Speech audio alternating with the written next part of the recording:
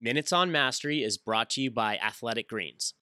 This is AT&T Communications CEO John Donovan on the Finding Mastery podcast with Michael Gervais, sharing his advice for figuring out who you are and who you want to be.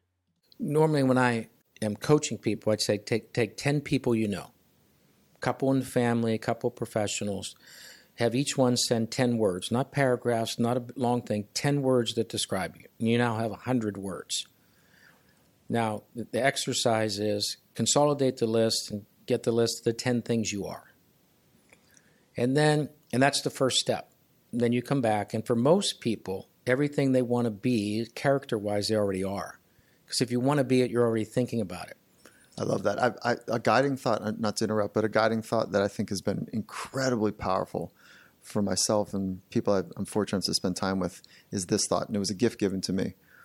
I'll pass it on and see. I think you're going to nod your head. Is that everything you need is already inside, right? And so then our job is to figure out what do we need, and then what are those capabilities inside of me to. And in most cases, I find that it's more of a subtraction than an addition exercise. Yeah, there you go. Because where you were when you were the real teen, maybe at 12, preteen, that thing is like that's clay. That's the raw stuff.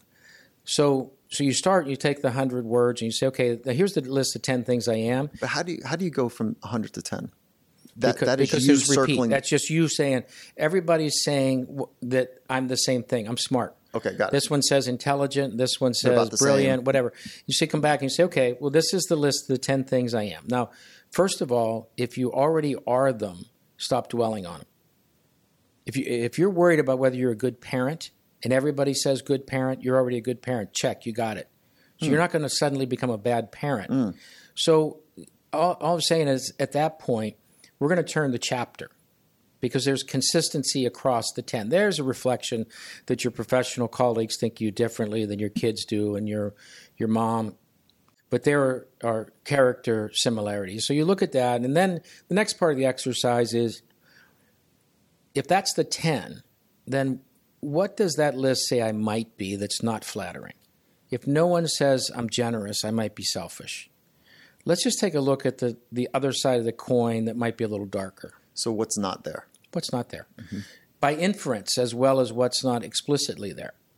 Because the other side of a strength might be a little bit of a weakness. And then the next step is write your 10 you want them to be. And let's just think about how do you become those things. And then let's get on to the next chapter.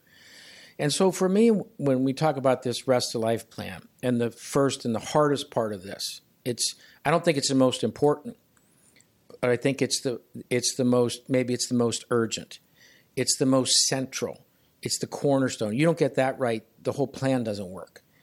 For the full Finding Mastery podcast, head over to findingmastery.net or check us out on Apple Podcasts. And for a special offer from Athletic Greens, head to athleticgreens.com/findingmastery.